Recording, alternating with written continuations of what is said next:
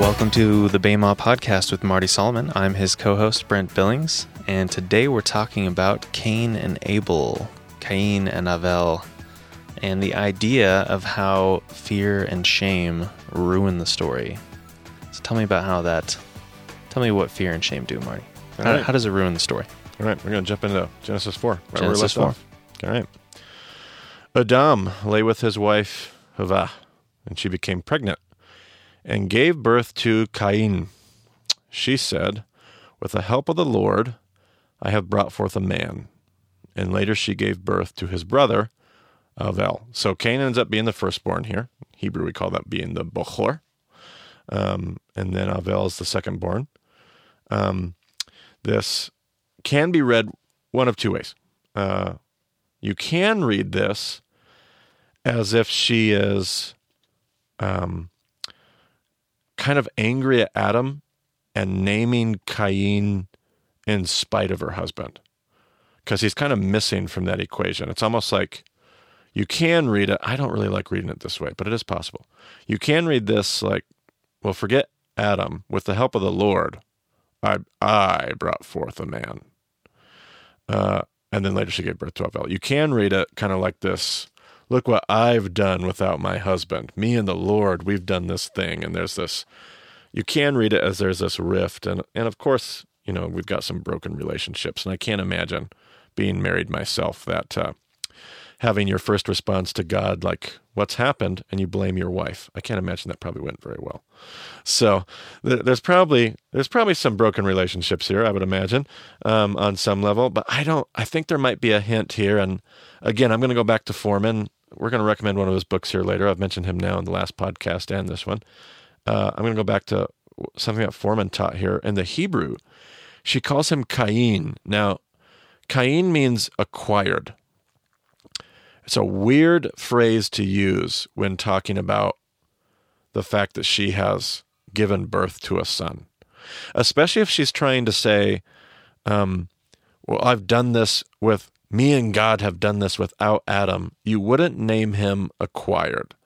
You can use the word in such a way to mean brought forth, but the word in its truest form simply means to acquire. Now, acquire is a weird word to use because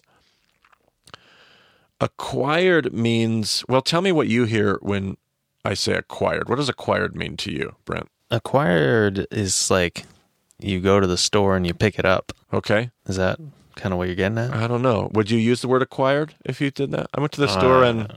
If I was being a smart aleck, maybe. Okay. When would you use the word acquired normally? Ugh.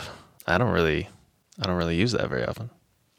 I would use acquired if it was like some kind of a inheritance or something that I got from someone else. Right. Yeah, this idea of acquired is, you don't use the word acquired if you just get something or if you've gotten something on your own. You use the word acquired when you've gotten it because of somebody else's assistance. Either somebody gave you something or an inheritance or whatever. Because of this other person, I have acquired this item. Perhaps something that you wouldn't have been able to get on your own in the first place. Right. I know in Rabbi Foreman's teaching, he talked about, imagine Thomas Edison creating the light bulb. Did I get that right? Edison created the light bulb. Yes. I think I've screwed that up in every past year's teaching. No, it's true. It is Edison. Okay, good. We're talking about a lot of things that we don't really know anything about, though. We're talking about Copernicus. We're talking about Da Vinci. We're talking about Edison. Yeah, no kidding. You're testing my schooling. Yeah, I'm a Bible scholar. I don't got all the other details, but hey, so imagine Edison making the light bulb, and he finally comes up with this finished product, and I have made the light bulb. Well, in a sense, Edison's acquired the light bulb because he wasn't the guy who did the glass bulb. Edison was the guy who put the filament in the bulb and got the electricity to work just right and made the light bulb work. But what about the guy that made the glass bulb itself? Like, in order to actually be talking about the bulb itself, that was something that Edison acquired. That was the illustration that Rabbi Foreman used and helped me understand what I think Eve is saying. I don't think she's saying this in spite of Adam. I think Eve is saying this because she says, Only because of God's help have I been able to acquire. Now, here's the thing about Hebrew names. When Eve gives Cain this name, Hebrews in the biblical world have this understanding, your name isn't just a name. Like in our world, we pick names because we think they sound cool, or I don't know, we pick names for really odd reasons. The initials work well. Yeah, and I'm not speaking against that because there's probably a bunch of people listening to this podcast that did that with their kids. So I don't mean to talk bad about that, but what I do mean to say is that in the biblical world, names meant so much more than that. Your name was your essence. Your name was your destiny, in a sense. And you were either going to live out your name was something that was given to you by your parents through this prayerful, if they put the time in anyway, this prayerful seeking of God. Like God worked through the process of your parents giving you your name to mark your legacy. You were either going to live out your name in a positive sense, or you were going to live out your name in a negative sense. Now it appears that Eve names Cain more out of her experience, but his name is going to define who he is for the better or for the worst. Now, his name means acquired. Now, the story moves on and tells us about this offering that they give to God. Now, Avel kept flocks. He was a shepherd. And Cain worked the soil. And in the course of time, Cain brought some of the fruits of the soil as an offering to the Lord. But Avel brought the fat portions from some of the firstborn of his flock. And the Lord looked with favor on Avel and his offering, but on Cain and his offering he did not look with favor. So Cain was very angry, and his face was downcast. Now, we are not told in this paragraph why God liked Abel's offering and not Cain's. There's this discussion that sometimes hovers around this about, well, Abel offered the best portions. That phrase in the Hebrew, the fat portions. It can mean the best portions. And maybe there's an insinuation here, but we're not told that Cain doesn't offer the best of his crops. I mean, maybe we might expect it to say first fruits, but the text certainly doesn't need to say that. There is no directly stated reason for why God likes Abel's. It just says he does like Abel's and he doesn't like Cain's. Now, immediately I'm back to one of those problems. If you remember, first two stories, we said to ask the question, what are the problems we have with the story? Okay, I immediately have a problem with this story. How does Cain know what he's supposed to bring? How does Cain know what he's supposed to bring? That's a good question. I have a question and a problem with the character and the nature of God again. And again, this is something we have to get used to because we haven't been taught to think about the Bible this way. Like, who are we to bring up questions about the character of God? But that seems to be in Genesis 1 through 11, the very thing the author keeps doing.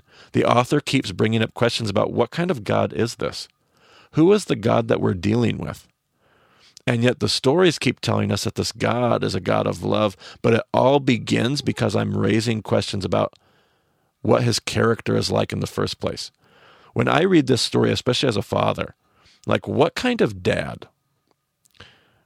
Okay, let's go back to your question, Brent, because has God asked for sacrifices? Not at all. No. Nothing. There's no request from God that he brings sacrifices. So these sacrifices, and they might be coming from some fallen sense of humanity that wants to appease an angry God system, but these gifts are coming from the heart of the worshiper. They're not coming in response to a command. Okay?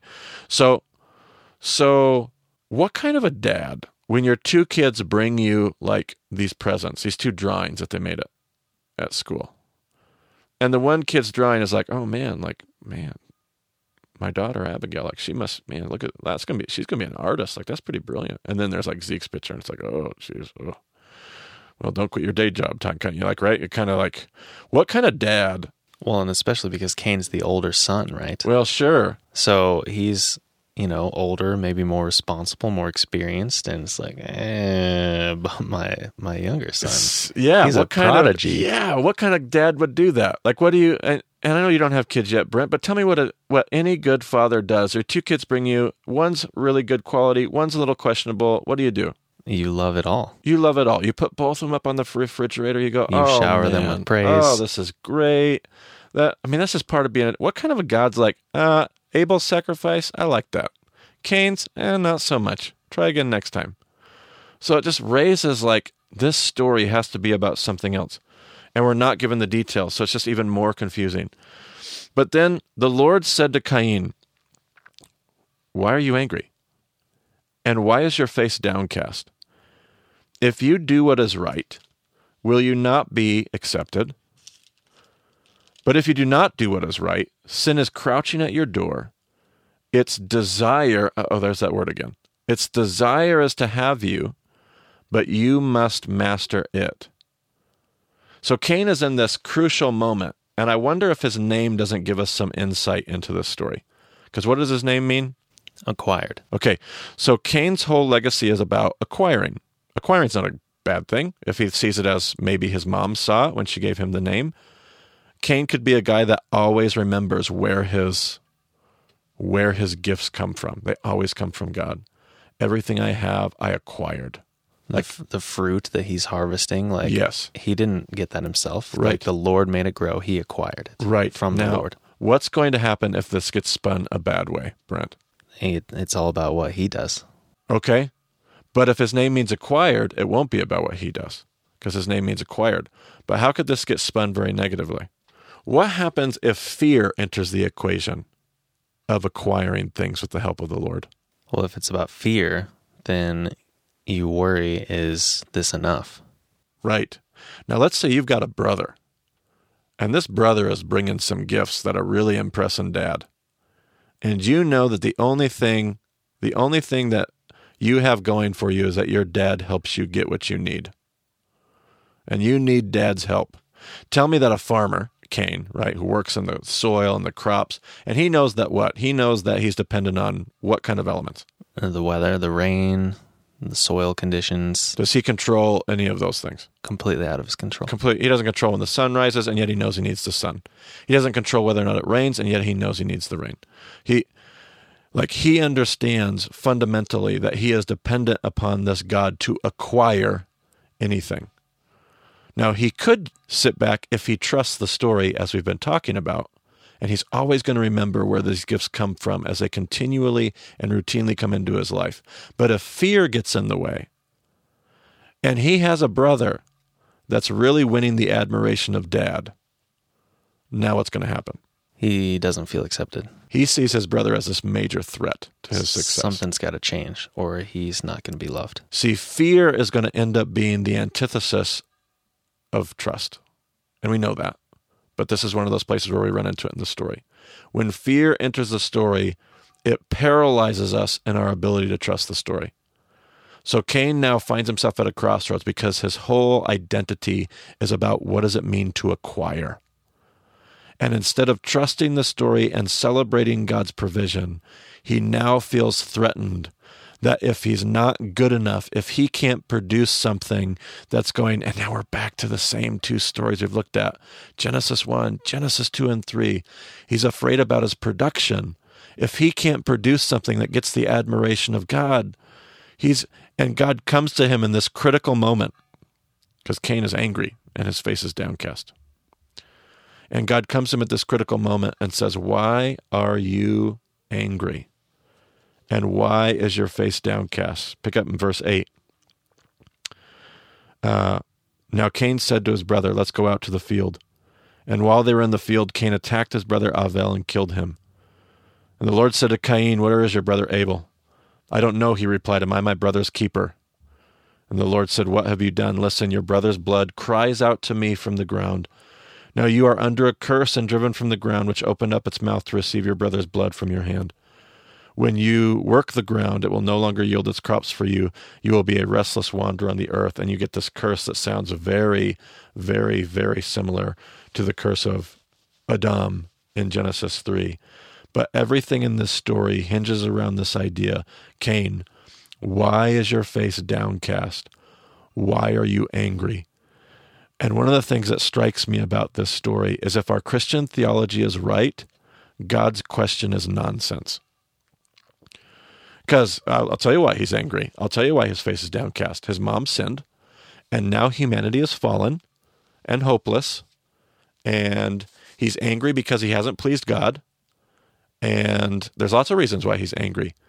And yet God, what I find so striking about the story of Cain and Abel, and it's one of my favorite stories, because it tells me, it proves to me, God's position on humanity hasn't changed. But humanity's position on themselves has. If you remember, we ended last podcast talking about their shame and how God meets them where they're at and gives them clothes. God's position hasn't changed. And there's a whole lot of this Christian theology that gets in the middle of this and says, no, wait a minute. After the garden, they were banished from the garden and separated from God. Okay, wait a minute. It says who? The story never told us they were separated from God. The story told us they were banished from the Garden of Delight. But the story doesn't tell us that they were separated from God. The story doesn't tell us that the nature of humanity has changed at all. Like, it's really critical here to realize the story has not told us that sin has entered humanity as a thing, that the nature of humanity has changed. But what we have been told, crystal clear, is that humanity's position on themselves has changed. They now have shame. They now are downcast. They now are angry. God's position with Cain is, Cain, you can do everything you need to do right now. Don't let your anger, don't let your downcastness get in the way of who you can be.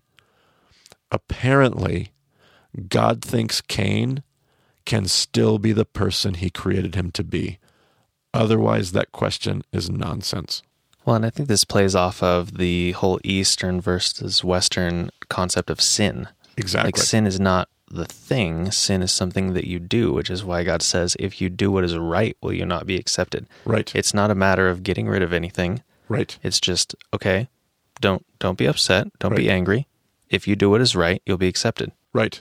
And I love what you just brought up, because I love what God says. He says, if you do what's right, you will be commended. But if you don't do what's right, God doesn't say if you do what's right, you'll be commended, but if you do what's wrong, God simply is focused on doing what's right. Cain, my position with you hasn't changed. You're still as loved and as accepted as you. I don't love Abel more. I liked his sacrifice. I don't love Abel more because I liked his sacrifice and I didn't like yours today. Here's all you got to do, Cain. Do what's right. Just give me a good sacrifice tomorrow. Give me a good sacrifice now. You don't have to worry about what happened yesterday. My position with you hasn't changed. You're still as loved. You're still as valued. You're still as accepted as you were before. You don't have to be angry. You don't have to. If you do what's right, won't you be accepted? Your position, Cain, has not changed. If you do what's right, you're going to be accepted. But if you don't do what's right, if you don't do what I've created you to do, and notice again what God's really asking him. Cain, what was the statement he made? He said, sin is crouching at your door. Its desire is for you, but you must master it. And again, there's this idea we ran into in Genesis 2 and 3. You can. Cain, you are not a beast. You have a desire, you have a fear, you have an anxiety, you have an insecurity right now that is trying to win the day, but you can master that. You can not be a beast. You can say, enough.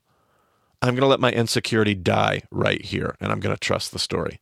I'm going to let my anger and my downcast attitude die right here, and I'm going to move on.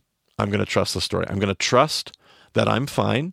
I'm going to trust that God loves me just as much now as he did before I made my mistake or before he didn't like my sacrifice as much as my brother.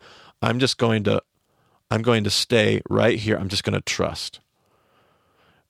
And that's the invitation we keep seeing over and over again. And yet again, this story is going to end in tragedy. And we're going to watch people give in to their desires, give in to their insecurities, and instead of trusting, instead of stopping, instead of saying enough, these characters are going to give in to their desires, let their fear get the best of them, and the story is going to end in horrible tragedy. And it just becomes this, I just love this story. It's one of the most defining stories for me when it comes to making mistakes, when it comes to my sin, when it comes to my screw-ups, because there's no doubt. I'm not trying to say in Genesis 1, 2, and 3 that we're not sinful. Of course we're sinful. We all know that. We all know what it's like to screw up. We all know that we've got garbage. What I love about the story of Cain and Abel is God comes and says, why are you angry and why is your face downcast? Why are you letting this get you down? because your love and acceptance has not changed. You're still as loved and accepted. You're still as valuable as you were before. All you have to do is let this pass and do the right thing next. And man, it's so freeing. Story. It is. It's not this whole thing that you have to get rid of just so you can make the next step. It's like tomorrow you make the next step. Right. Just make the right step tomorrow. And you're still in the midst of all of this crazy stuff, but you make one decision every day, and God takes you to a whole new place. Right. Absolutely. It is. It's just one of my favorite stories. I absolutely love it. Now, I was looking up something as you were talking here. We talked about in the last episode the word where. There's two different words for where. God said to Adam, "Where are you?" knowing fully well where they are. But he says, "Hey, I put you here and you're not here. Where are you?" Same word here when the Lord said to Cain, "Where's your brother Abel?" Absolutely. One of the things that Foreman is going to do is Foreman is going to continue to draw parallel after parallel after parallel between this story and the Adam and Eve story. They're numerous. It's almost like a replay. It's a very cyclical retelling of a very similar tragedy based on very, very similar principles. Both are stories about mastering your desire. Both are stories about, there are lots of these similarities, but you're absolutely correct. So let that be a challenge to the listener to find more similarities in the stories. This might behoove us. Is that the right phrase I'm looking for? Behoove us? Yeah. We might be behooved to do such things. I like that. Also, speaking of Foreman, I think you have a book recommendation, right? Right. So the last 2 weeks we've been using a lot of his stuff. His stuff on Genesis was just, I listened to a bunch of lectures that you can't find online anymore. I don't know if they're floating around in cyberspace somewhere, but they just blew my mind 5-6 years ago. They were unbelievable and just influenced my understanding of Genesis. Foreman's not a believer. He's not a follower of Jesus. He's an Orthodox rabbi. But just has some phenomenal teachings on Torah. And he has a book that a lot of the stuff is, I originally heard it in a lecture series called Serpents of Desire, which was a famous lecture series that I believe they pulled off a line. But what you can find it in is a book that's been published more recently called The Beast That Crouches at the Door. And it's going to go into a lot more depth than what we did here. And it's just a great read. It's an incredible study. He's just going to go into so many places that we didn't even dip into. But The Beast That Crouches at the Door by Rabbi David Foreman. It's a good book. Yeah, I haven't read the book, but I've definitely watched some of his material, and it will blow your mind. Yeah, it's really good. So we also have a whole bunch of genealogies coming up here in Genesis. Do you want to dig into that? Yeah, I'm gonna skip the genealogies for our podcast for now. I'm sure it's going to come up in discussion. That's fine. We'll deal with some of it in discussion, but I don't want to get ahead of ourselves in content. I want to come back to the genealogies later. So we need a few more pieces of content in Genesis 1 through 11, and then we're going to come back. And here's kind of why. I don't want to get lost in the weeds of genealogy. We are not in the Western world used to reading and understanding and appreciating genealogy. So if you were to ask, here's another difference between Eastern and Western. If you were to ask an Easterner what their favorite parts of the Bible is, a Hebrew reader, very likely you're going to get the response, the genealogies. Now, if you were to ask a Westerner what's their least favorite part of the Bible, they're going to tell you, oh, those stupid genealogies. I just had to go through this again, like people were trying to read Matthew. Oh, why does Matthew have to start with genealogy? Can I just skip it? There is so much in a genealogy, but it is so foreign to us in a Western world. So instead of trying to learn genealogy and kind of get lost in the weeds and then get back in the narrative, I want to look at Genesis 1 through 11 and the stories that are contained there and have an appreciation and understanding of what's going on in Genesis 1 through 11.